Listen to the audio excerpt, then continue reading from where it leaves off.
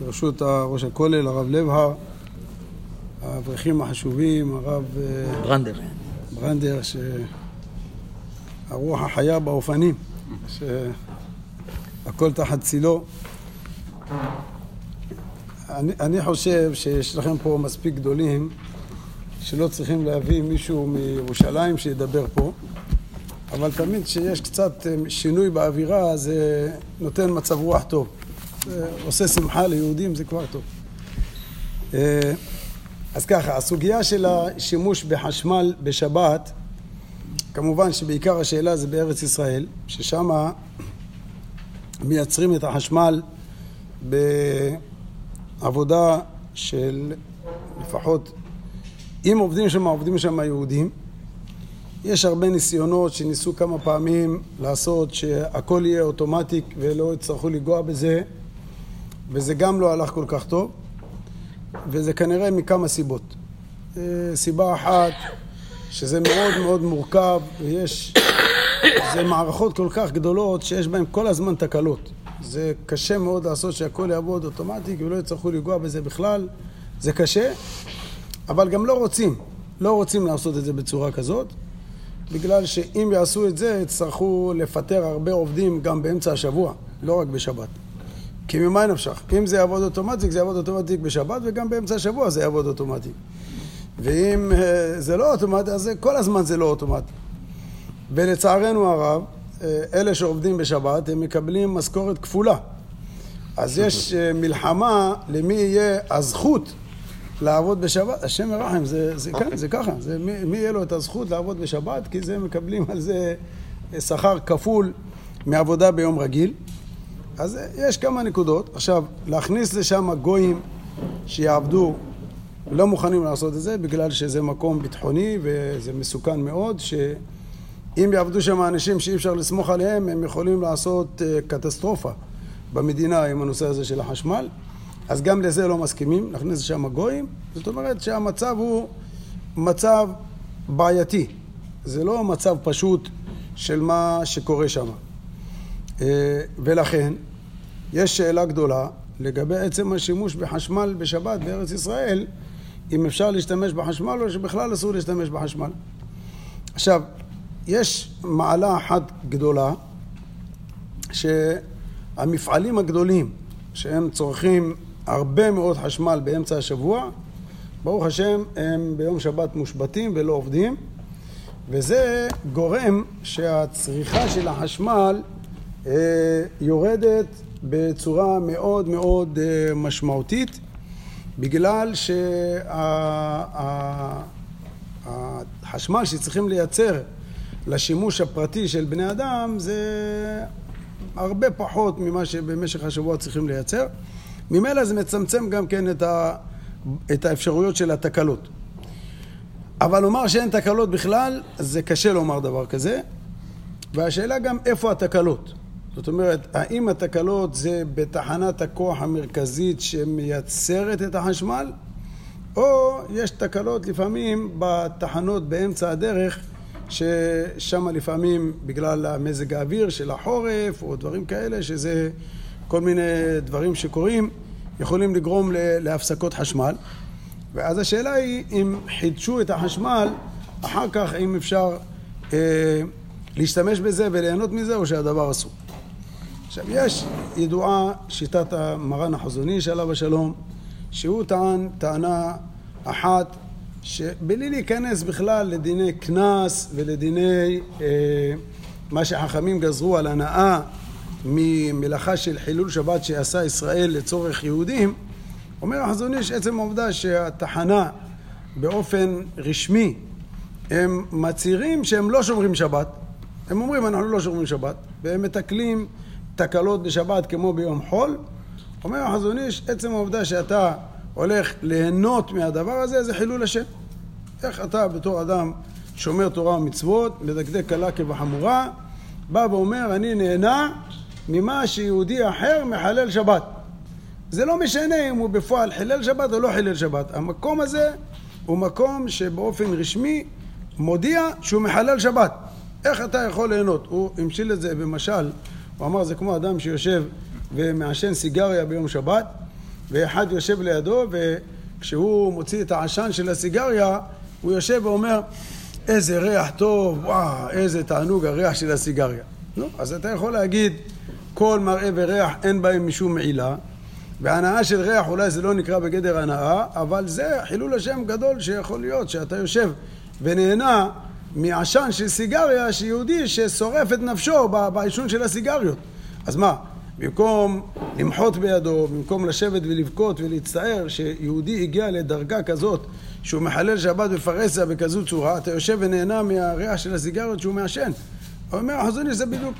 ולכן, יש הרבה מקומות בבני ברק בעיקר, שיש להם גנרטורים מיוחדים לשבת, שהם מייצרים את השבת בצורה עצמאית, ולא לוקחים את זה מהחברה הגדולה, שמייצרת חשמל לכל הארץ, וממילא גם יש לזה השלכות. זאת אומרת, אתה לא יכול להדליק את כל מה שאתה רוצה בבית, כמו יום רגיל, החשמל שאתה מקבל הוא מוגבל לדברים מסוימים, אתה יכול להדליק גם פחות מנורות.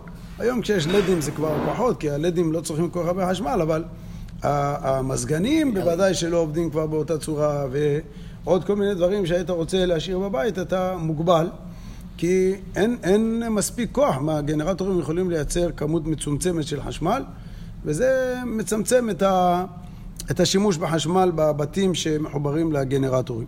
איזה מלאכות אנחנו מדברים עליה? רק דקה. לא רק בבני ברק יש את הגנרטורים, יש גם הרבה שכונות אחרות בכל הארץ, מקומות שיש ריכוזים של אנשים שמדקדקים בעניין הזה של החשמל, אז עושים גנרטור שכונתי, ומי שמתחבר לזה הוא מחובר בצורה מיוחדת, כמובן משתתף בהוצאות, בתשלומים ומה שצריך, והבית שלו מחובר בשבת לקו של הגנרטור, עם הצמצום שהגנרטור מצמצם אותו לצרכים המינימליים של שבת.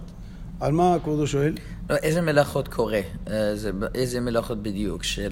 איזה מלאכות עושים שם בזה? מביאים פחם בתוך טוב, זה ברור שתוך כדי העבודה שהם עושים, הם צריכים למלא את כל המנועים של הטורבינות שמייצרים את החשמל.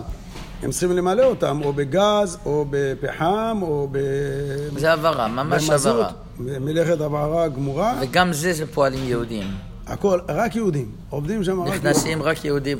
אין, אי אפשר להביא דרוזים. שום דבר. למה לא דרוזים? שם עובדים רק יהודים. נקודה. למה לא דרוזים? פרוטקציה. למה לא דרוזים? צריך עיון. אבל שם עובדים... זה פרוטקציה. כן, בסדר. מה זה משנה? אבל בפועל עובדים שם רק יהודים. כן. It's a problem. They can't אין אפשרות אוטומטית. מה היה, על פי ההלכה, מה צריכים לעשות? אין אפשרות אוטומטית. כן. אי אפשר בלי... אנחנו נדבר על זה, נסביר בדיוק מה הצדדים שבהלכה שיש כאן. אבל ככה, אז זה עכשיו... אני לא אומר על המציאות, אבל מה היה... על פי ההלכה, מה היה רב? תיאורטית. מה לעשות? מה זאת אומרת, אם היה תיאורטית מצב כזה שאנחנו יודעים שיש ודאי חילול שבת... לא, שאם אומרים לרב חיים קניאסקי, אתה קובע. כן. מה לעשות? צריכים חשמל במדינה. אוקיי, אז מה זאת אומרת צריכים? השאלה מה זה צריכים? הרבה אנשים אומרים לך, אתה אומר לו, תגיד, למה אתה עובד בשבת? הוא אומר, אני צריך פרנסה. אוקיי, אז אתה אומר לו, תשמע, בשביל פרנסה לא מחללים שבת. אז רב חיים קניאסקי היה אומר לך, תשמע, מה זאת אומרת אני צריך? מדאורייתא, מדרבנן, מכוח מנהגה, מכוח מה אתה צריך? לא, אני אומר, בטח שצריכים חשמל במדינה. כן. יש בתי חולים. לא, אז הנה חינמי, גם רב חיים, אני מאמין ככה, שבדברים שנוגעים לפיקוח נפש, אם זה נוגע לצרכים של חולים, או זה צרכים של ביטחון, או דברים כאלה שנוגעים לפיקוח נפש, אז כמו כל פיקוח נפש מחללים שבת, גם על זה היו מחללים שבת. אבל להמשיך יותר מזה, להשתמש ביותר מזה, אז רב חיים היה אומר שזה אסור. מההתחלה, איך הם מסדרים את זה שזה יהיה כמו הלכה? זה השאלה שלי. זה סומד. לא הבנתי, אתה שואל מה הפתרונות שהיו עושים? יש, הרב נותן שיר עכשיו על מה המציאות, אבל הרב הקדים להגיד שאי אפשר, גויים אי אפשר, זה נכון, זה ממש ביטחוני. כן. זה ממש מצב ביטחוני. אז מה לעשות? על פי ההלכה, אולי זה דבר צדדי, אני לא רוצה... כן, מה אפשר לעשות על פי ההלכה? אז כמו כל דבר שיש פיקוח נפש. מה עושים בבתי חולים? בתי חולים שיש שם חולים שצריכים... זה מקום אחד, זה לא נותנים את החשמל דווקא לבתי חולים, יש... לא, אני שואל סתם, בית חולים עכשיו, בלי הנושא של חשמל. איך אתה מתפקד בבית חולים בשבת? אז אתה אומר, דברים שהם נוגעים לפיקוח הנפש, אז אנחנו מתירים לכל הרופאים והצוות והאחיות לחלל שבת בדברים של פיקוח הנפש. דברים שהם לא פיקוח הנפש, אז לא מעללים עליהם את השבת. אז זה מה שאומרים לנו גם לגבי החשמל.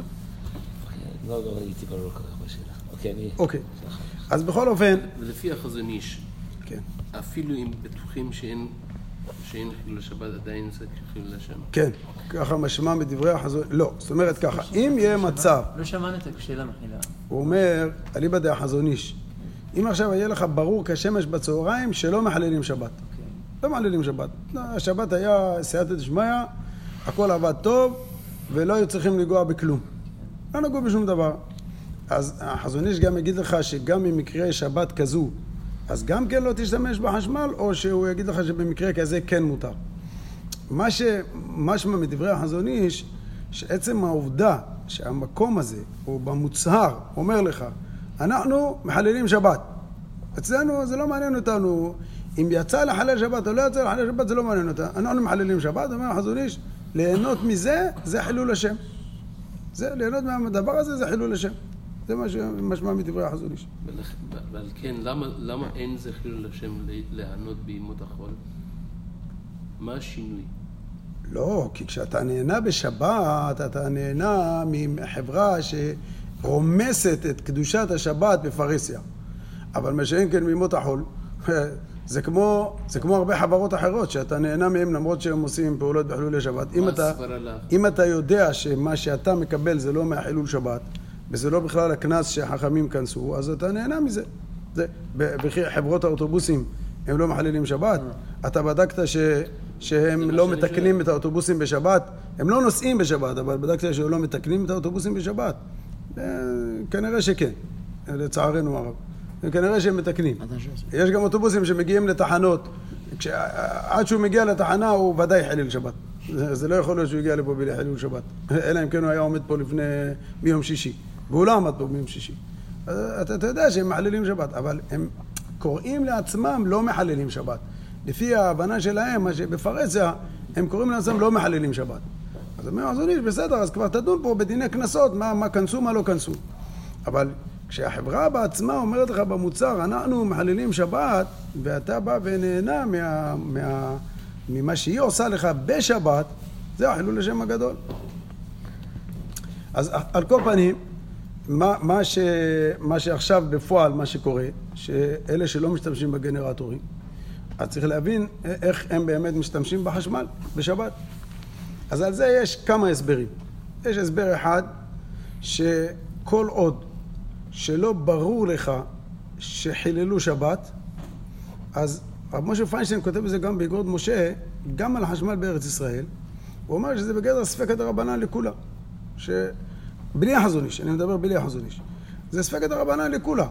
כי הכנס שלא ליהנות מממלכת שבת זה דרבנן, אתה לא בטוח שהיה פה חילול שבת, אז מאיך אתה איתי לאסור את זה כל עוד שאתה לא יודע שבוודאי חיללו שבת.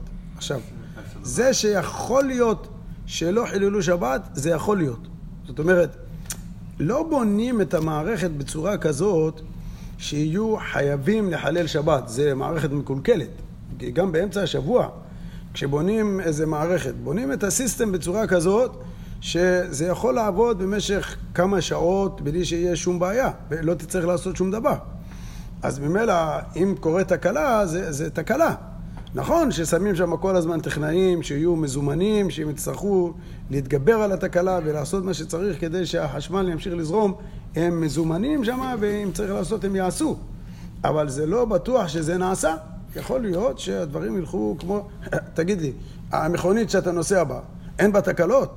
יש תקלות. נו, תגיד, איזה מין חברה זאתי? מייצרים אוטו עם תקלות? מה זה? שיצרו רכב מהיום שהוא עולה על הכביש, עד שהיום שהוא נגמר, הוא ייסע טוב. אמן כן יהיה רצון, אבל אין דבר כזה.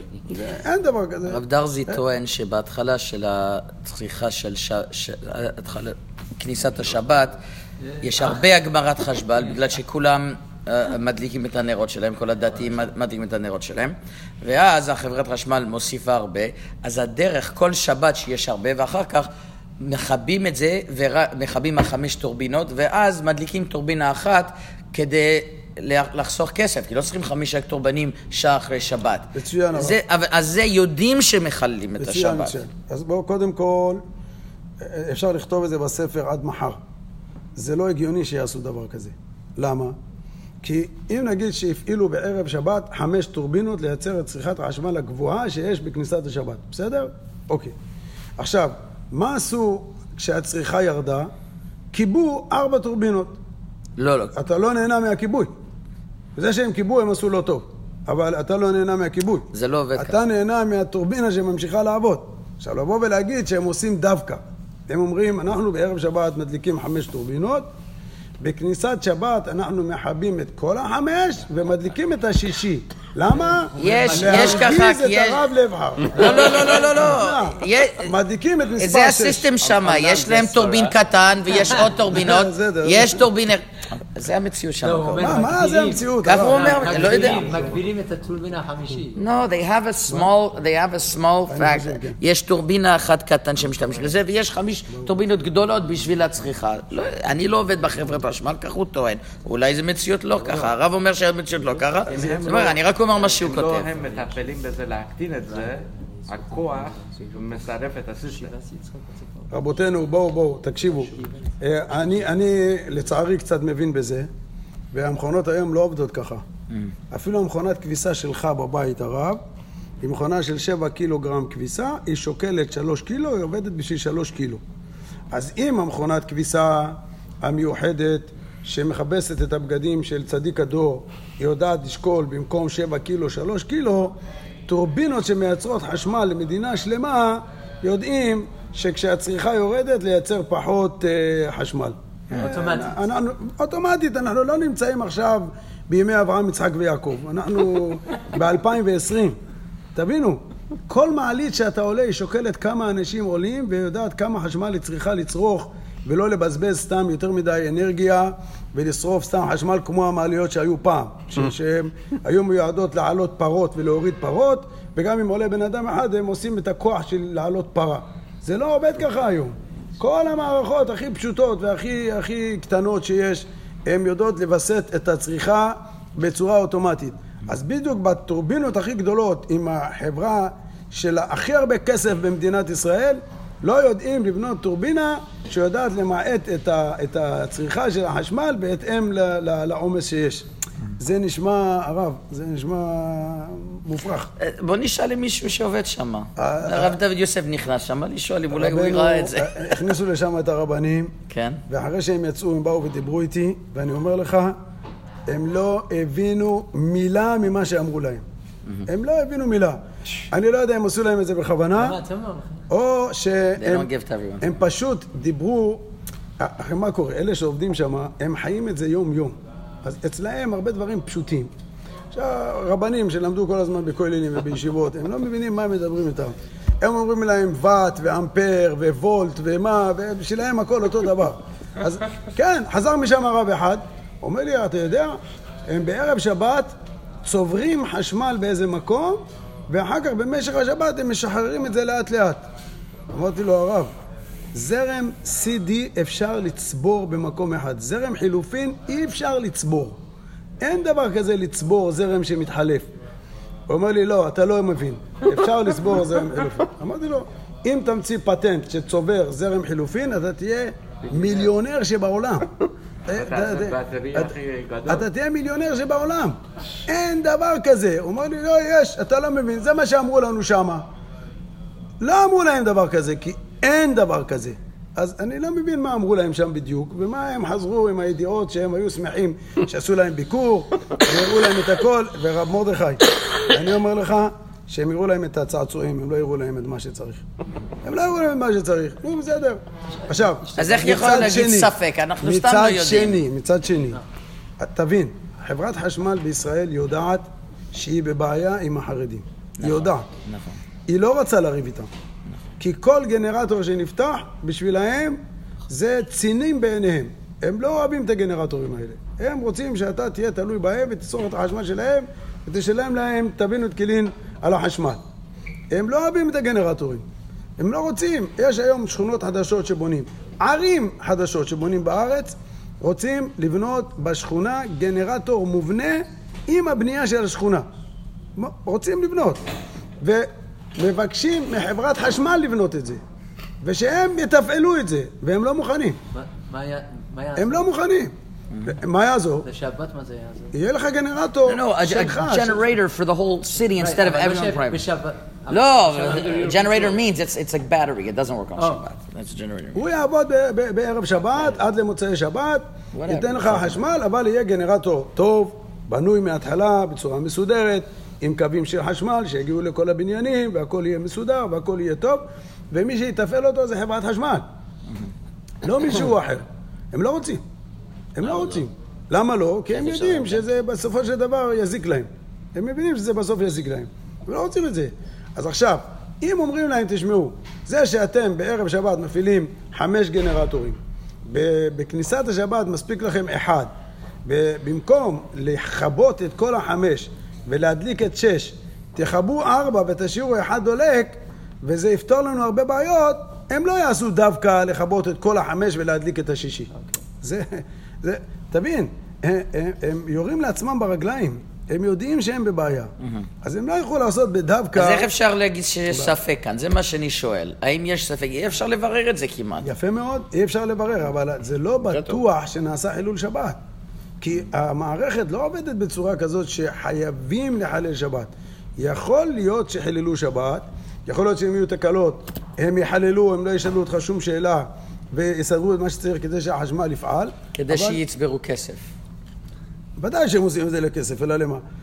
אבל זה לא בטוח שהם חיללו שבת בכל רגע נתון. זה לא בטוח שהם חיללו שבת. עכשיו, תגיד לי, תשמע, הם בשבת, יש להם 4 גנרטורים קבועים, טורבינות קבועות, הם מנקים אותם ומטפלים בהם ומשמנים אותם, כדי שביום ראשון הם יתחילו לעבוד מחדש ויעבדו טוב? מאוד יכול להיות שכן. אבל זה כבר שאלה על החשמל ביום ראשון. זה לא שאלה על החשמל של שבת. יכול להיות שהם עושים כל מיני עבודות בשבת, כי הטורבינות קבויות, הם צריכים לטפל בהם, אז יכול להיות שהם מטפלים בהם בשבת, כן? זה שאלה אחרת. אבל לגבי החשמל שבתוך השבת עצמה, קודם כל יש את השאלה הזאת לגבי העניין שזה לא בטוח שחיללו שבת. עכשיו, תראה, היה פעם מצב שברגע שהיה מגיע החורף, היו הפסקות חשמל נוראיות. כי יש בתוך העיר נקודות של תגבור של החשמל שמגיע, וברגע שהיה פוגע בהם ברק, איך אומרים ברק? Thunder. Lightning. אתה יודע צרפתית, אתה לא יודע אנגלית. אז זה היה מפיל את החשמל. עכשיו, כשזה היה נופל, היו צריכים לבוא אנשים מחברת חשמל, ולפתוח, ולפרק, ולחבר, ולעשות ממש חילולי שבת דאורייתא של 1.5 שעתיים. היום זה אוטומטיק.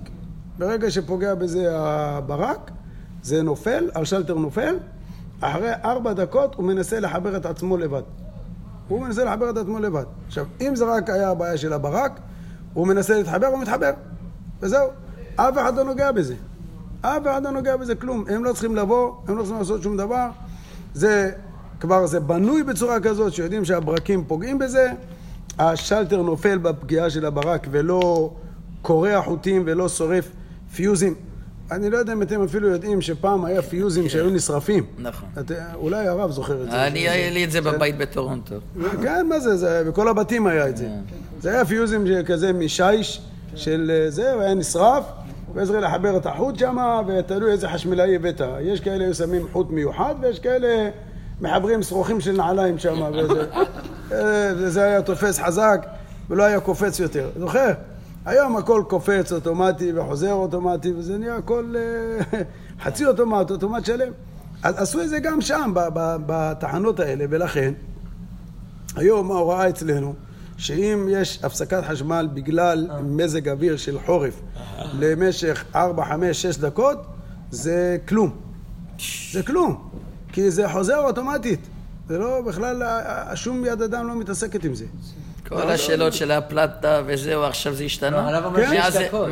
ממתי? עשה חשמל של ברק, לא עשה חשמל של התחנה הגדולה.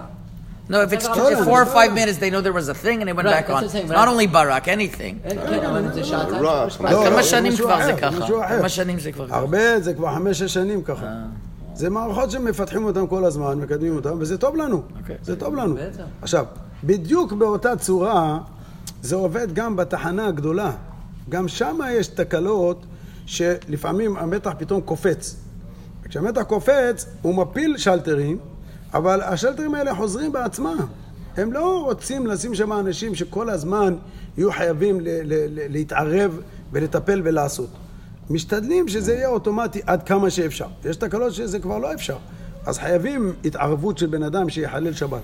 אבל יש הרבה מערכות שהן היום מתקנות את עצמם בצורה אוטומטית, כי חשמל זה הרבה פעמים קפיצות של מתח. ברגע שיש קפיצה של מתח, זה או שורף משהו או שזה מפיל את השלטר. אז הם עשו שזה יפיל את השלטר. עכשיו, אחרי שהשלטר נופל, אם זה לא תקלה שנמשכת, אז הוא מנסה להתחבר בחזרה. ברגע שהוא מתחבר בחזרה והכל ממשיך טוב, זאת אומרת, זה היה איזו קפיצה של רגע וזה עבר. זהו. יכול להיות שהתקלה יותר חמורה ואז קרה איזה קצר או נקרא איזה חוט או משהו התחבר במקום לא נכון, ואז צריכים שאנשים יתערבו. אבל זה ספק. והספק הוא ספק אמיתי. זה לא סתם להגיד, מה אתה מעורר ספקות בדבר שקרוב לוודאי שזה לא היה ככה.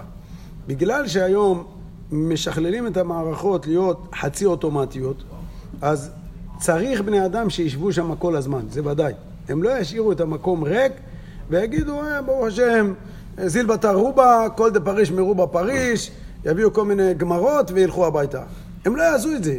אבל הם יושיבו את האנשים למקרה שצריך התערבות, אבל לא בטוח שתמיד צריך התערבות.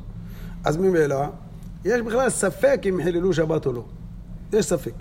עכשיו, גם אם אתה יודע שבשכונה מסוימת, נניח, היה הפסקת חשמל, וההפסקה הזאת נמשכה 2, 3 שעות, אתה רואה את זה, לפעמים רואים את זה בשעון בבוקר, לפעמים אתה רואה את זה במקום אחר, לפעמים אתה רואה המים קרים.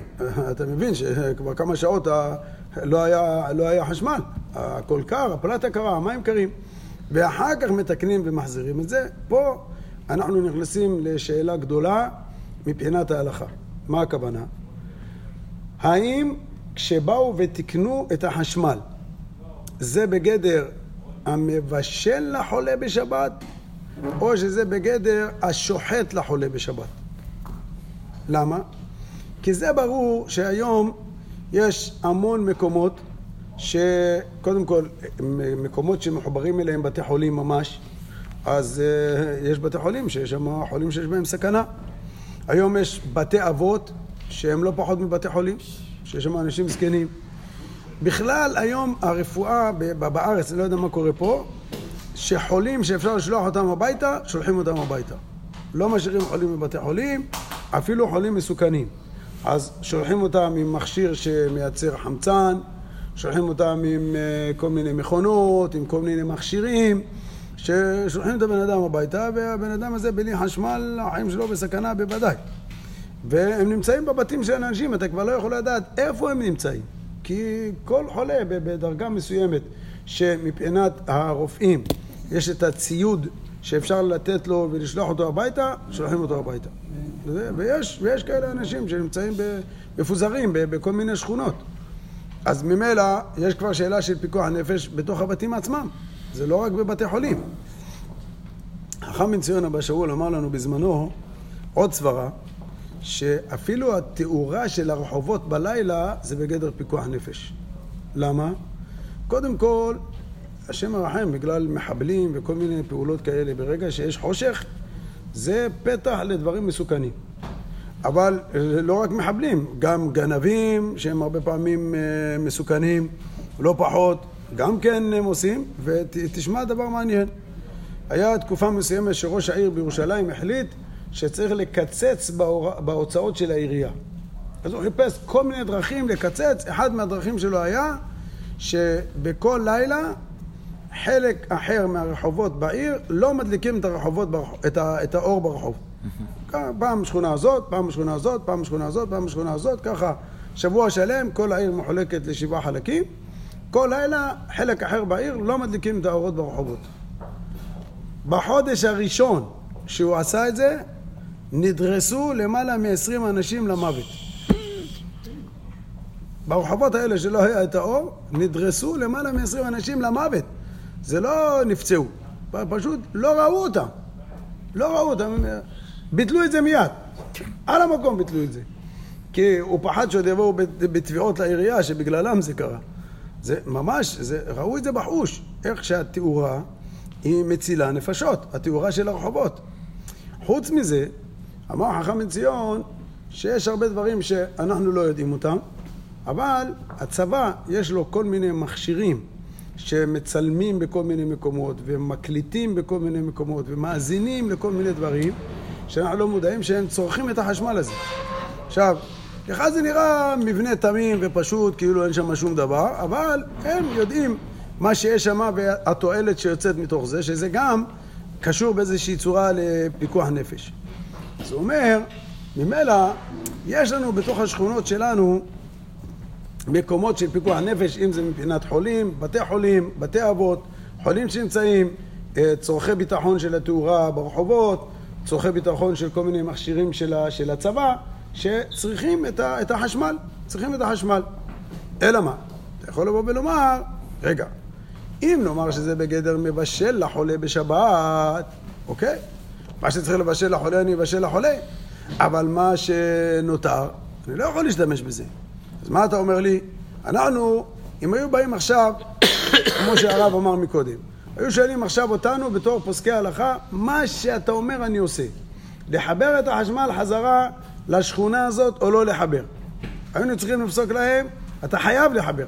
יש פה פיקוח נפש, אתה חייב לחבר. אוקיי, הוא מחבר ביתר. העובד שמה מחבר ביתר. אבל עכשיו אתה בא ושואל, ומה איתנו? אנחנו יכולים להשתמש? אם נאמר שזה מוגדר בגדר מבשל, אז בסדר. נכון שאני הייתי חייב להגיד שיבשל, אבל אני לא יכול ליהנות ממה שהוא בישל. רק לחולה מותר ליהנות, לבריא אסור.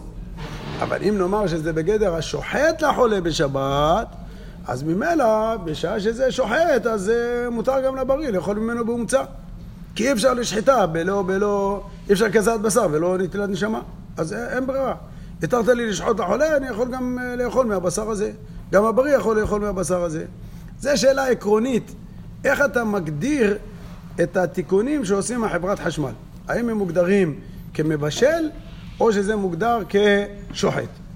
מרן הרב עובדיה דן בשאלה הזאת בהליכות עולם, בחלק ד' בדף למד, ושם הרב עובדיה כותב, תבשיל אפילו מבושל כל צורכו, שהונח על פלטה חשמלית מערב שבת לצורך מחר, ובליל שבת נכבה החשמל, ואחר שעה ארוכה חזר ונדלק. אם העבודות בתחנת הכוח נעשות על ידי ישראל, שיש פה שאלה של חילול שבת, והנאה ממלכת ישראל, יש אומרים שאסור לאכול מתבשיל זה בשבת. אולם לעניין מעשה, יש מקום להקל, אם הפסקת החשמל היא בשכונה גדולה, שיש שם חולים ותינוקות, שאצלם הוא בגדר ספק פיקוח נפש, שאי אפשר בלא תיקון החשמל לצורכם, וממילא מותר גם לבריאים. ובמקורות הוא מסביר למה אם יש פה מצב של פיקוח נפש, למה מותר להשתמש בזה. אומר הרב, בגלל שזה דומה לשוחט לחולה בשבת. ודמי למה שכתב מרן בסימן ש"ח סעיף ב', השוחט לחולה בשבת מותר לבריא באומצה, כיוון שאי אפשר לקזז בשר בלא שחיטה, כל שכן עם זרם החשמל חודש לאחר זמן קצר, שיש לתלות שלא נעשה תיקון בידיים, אלא הזרם חזר מעצמו באופן אוטומטי, ולכן אין לאסור בקרי גמנה. אבל גם אם זה נעשה אחרי 2-3, אומר הרב, התיקון של החשמל זה דומה לשוחט לחולה בשבת. למה? למה? כי בוא נחשוב ביחד. בוא נחשוב ביחד. מנחה זה ב-1:05, אז יש לנו עוד 5 דקות. בסדר. אז בוא נחשוב ביחד. הרי עכשיו אני בא ואומר לו, תשמע, אני צריך פה זרם רק לבניין אחד של הבית חולים. שאר הבניינים, אני יודע, כולם ברוך השם בריאים, אין בעיה. הוא אומר, אוקיי, אני לא יכול לעשות זרם רק למה שהבניין הזה צורך. אני יכול לחבר את החוט, והחוט מעביר את כל הזרם. אני לא יכול לחבר, הרי יש לך חוט בעובי כזה, נכון? אז אתה אומר לו, תשמע, עובי כזה זה להעביר חשמל לכל השכונה. אל תחבר לי חוט בעובי כזה, תחבר לי רבע ממנו. נכון. זה מספיק, בשביל הבית חולים זה מספיק. הוא יכול לחבר רבע ממנו? אי אפשר. אי אפשר, הוא חייב לחבר את כל הכבל. יש שם הכבל הזה, הוא מחבר את כל הכבל. הכבל הזה ברגע שעובר דרכו חשמל, עובר חשמל לכל השכונה. עכשיו, אתה יכול להשתמש בכל ואתה יכול להשתמש ברבע, אין בעיה. אבל הכבל מעביר חשמל לכל השכונה. אומר הרב עובדיה, אז זה בגדר שוחט. זה שוחט, החולה, מה אתה רוצה? אי אפשר לעשות משהו אחר. ואתה לא יכול גם להגיד, תשמע, מחברת החשמל תעביר זרם רק למה שבית חולים צריך. אל תעביר הרבה. אין דבר כזה. או שזרם עובר או שהוא לא עובר. ואם הוא עובר, הוא עובר בכמות המקסימלית. אל תצרוך, זה משהו אחר, אבל החיבור יוצר שהזרם עובר בצורה המקסימלית. ממילא, אומר חכם מציון, אם זה כבר בגדר של שוחט, אז מה הבעיה? ברגע שהתרת לו לתקן את זה בגלל שיש פה צד של פיקוח נפש, אז כל האחרים יכולים ליהנות מזה, כי זה בגדר שוחט. אז מה זה מבשל? מבשל זה ליחיד? זה כשאתה עושה רק ליחיד? מי אומר שהחילוק בין שוחט למבשל זה אם אתה עושה בשביל הרבה, או זה אם אתה עושה רק לאחד? לא הבנתי מה השאלה. למה זה יותר דומה לשוחט ולא ל... כי אתה יכול להרבות. במבשל אתה יכול להרבות. להרבות במעשה אחד. אבל גם במבשל אפשר להדליק את הגדרה בשביל כולם. בסדר, זה מחלוקת הרשב"א והר"ן. איך להסביר את האיסור במבשל. אבל כתוב שבמבשל, בגלל שאפשר להרבות, אז אתה אסור לך... כאן אי אפשר להרבות, אתה אומר. זה שוחט. זה אי אפשר לקזת בשר בלא שוחט. Since you can't do to be marble, what? זה ממש, it can't be marble. בסדר, רבותיי, עוד מילה אחת, וזה עוד סברה של חכם מציון אבא שאול.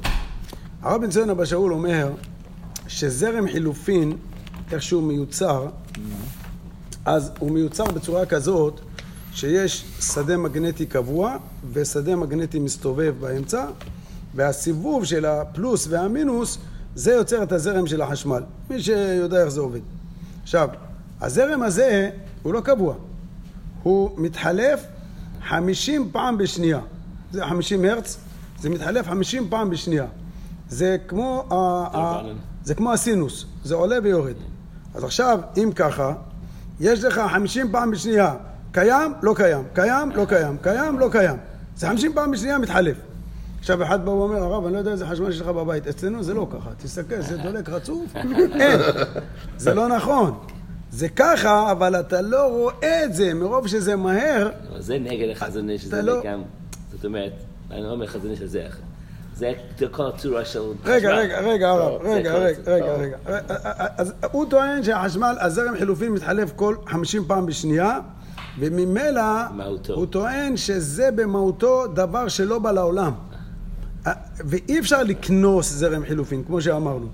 אז גם אם אתה מדליק את החשמל בידיים ביום שבת, אתה הדלקת את הניצוץ של 1/50 הראשון. השאר, זה לא מתייחס אליך בכלל. יצא לו מזה המון נפקמינות, לכן הוא אמר שלמשל, מצה שאתה עושה לשמה, אז המשגיח עומד ואומר, לשם מצד מצווה, ומדליק.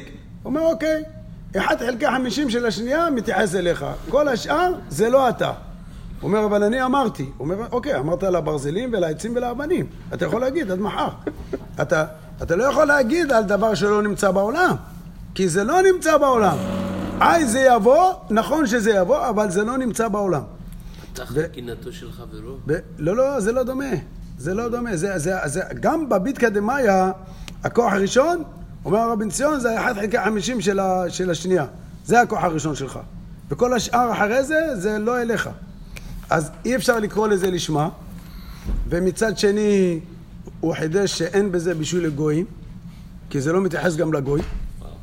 הוא אמר לנו, חשמל של זרם חילופין אין לו אבא. אין לו אבא. לא גוי ולא יהודי ולא ממזר ולא אף אחד. אין לו אבא. גם לא LED, אינקנדסנט, how do you say אינקנדסנט? אינקנדסנט בולב. מנורה רגילה. לא... לא לד. פילמנט. גם לא. גם לא? זה בא מזרם חילופין או מ-CD? זה איסור דרבנן. אבל רגע, זה כוח. מאיפה זה בא? What's a spark? מהזרם הרגיל של חברת חשמל? מישהו פותח גם אפשר. מנורה שיש בו חימום. כן, כן. אז הוא אומר, כנסו אותך על ה-1/50 של הרגע הראשון. על השאר לא. וגם מנורת חנוכה אי אפשר. וגם חנוכה אי אפשר. אז אין מסדורייתא. לא. זה ממש חידוש עצום. חידוש עצום, אין בעיה הרב. פעם הרב יזמין אותי למסור על זה שיעור, אני אסביר לכם, ואז תגיד חידוש מי שלא אומר ככה. אבל חכה. בוא. אבל הוא אומר לפי זה... זה גם נגד שלמה זלמן. זה נגד כולם. לא, שקרן! מה אתה? מסכימים. מה פתאום? לא, הרב, אני מוחה על כבוד רבי, מה, אני אשתוק לו? אני אוהב אותו, אבל לא... זה לא נגד כולם. הרב אוירבך בעצמו אומר את זה. הרב אוירבך אומר, למה אי אפשר לברך על חשמל בערב שבת, על נר שבת, למה אי אפשר לברך? הוא אומר, כי הזרם חילופין מתחלף כל פעם, וכשאתה מדליק את זה, אז אין מספיק שמן בנר כדי שזה ידלק עד סוף הסעודה. זה חיסרון בשיר. למה? אבל למה? על אותו יסוד. הוא אמר שזה יסוד דאורייתא לפתוח מנורה. לא, גם הרב אומר שיסוד דאורייתא, רק לא. 150, רק אחד. אני גם אומר שזה איסור דאורייתא. ברגע שאתה מבעיר את זה, זה איסור דאורייתא, אבל המלאכה שלך זה השנייה הראשונה שהדלקת. החידוש של הבן שלו שגם לשמה זה לא מתייחס אליו, אולי בלשמה במכונות מצה אתה שומר סוף סוף שזה לא יחמיץ, ולגבי גם כן בישול עקום זה מתייחס. תזמין אותי לשיעור אחר, אני אדבר איתך על זה, בסדר? אבל בינתיים זה מה שהוא אומר. לכן הוא אומר שגם מבחינת הכנס אתה לא יכול לקנוס על זה. אתה לא יכול לקנוס על זה. זה איסור דאורייתא. זה איסור דאורייתא, אבל אתה לא יכול לקנוס על זה. למה? הוא אמר שזה דומה לדין של הרשב"א, שמישהו העביר תפוח ברשות הרבים מרשות אחת לרשות שנייה. אז הרשב"א אומר שכיוון שלא נעשה בגוף התפוח שום שינוי, אז לא גזרו על זה. גם רבנו יונה, כמה ראשונים, גם ריטווה אומר את זה. הרבה ראשונים.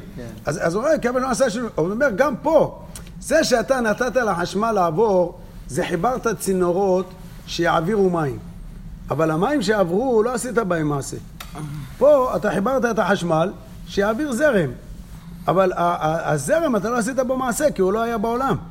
אז ממילא לדעתו לא כנסו, ויותר מזה. רצו להרכיב לו גנרטור בבית והוא לא הסכים. הוא לא הסכים. חכם את זה לא הסכים להרכיב גנרטור. שנה על הזה שלי. מה? כן, שנה? הרב בן ציון לא הסכים. לא הסכים. למה? בגלל שכולם לא הסכים. אז אתה יכול לעשות כל הפסקים של רב בן ציון עכשיו? רגע. רב עובדיה לא אמר את זה, נכון? אז רק אני יכול כאן רקורדינג, אין לי בעיה עם זה. אין לי בעיה עם זה. הרב עובדיה לא אמר את זה, אבל גם אצלו רצו להרכיב וגם הוא לא הסכים. למה לא הסכים? לא הסכים. בגלל שכולם ידעו שזה מותר? כי הוא סבר שזה מותר. רבי חנניה בן הקשה אומר, רצה הקדוש ברוך הוא לספר בית ישראל. לפיכך הרבה להם תורה מצוות שנאמר, נחת תגדיל תורה וידין, גדל ויתקדש שמי רבה. אמן. ועל מעדי ברק ירותה והמליך מחותה ויצמח מוקנה וקרב ושיחה. וחי יכונו ביום יכונו וחי לכל בית ישראל בעגלה בזמן קריב ואמרו אמן. שמי רבה מברך לעלם ולעלמנו היה יתברך וישתבח ויתברך וידומם ויתנשא ויתהדר ויתעלה ויתעלה לשבח דקודשה וירחו לעילה מן כל ברכתה שירתה תשבחתה ונחמתה דמען בעלמה ואמרו אמן על ישראל ועל רבנן ואתם מדעון ואתם מדעון תעסקין ואורית תקדיש צדי ואתרא דן ביתי בכל אתר ואתר אלא נאולון ולכון חינה בעזדה ורחמי מן קודם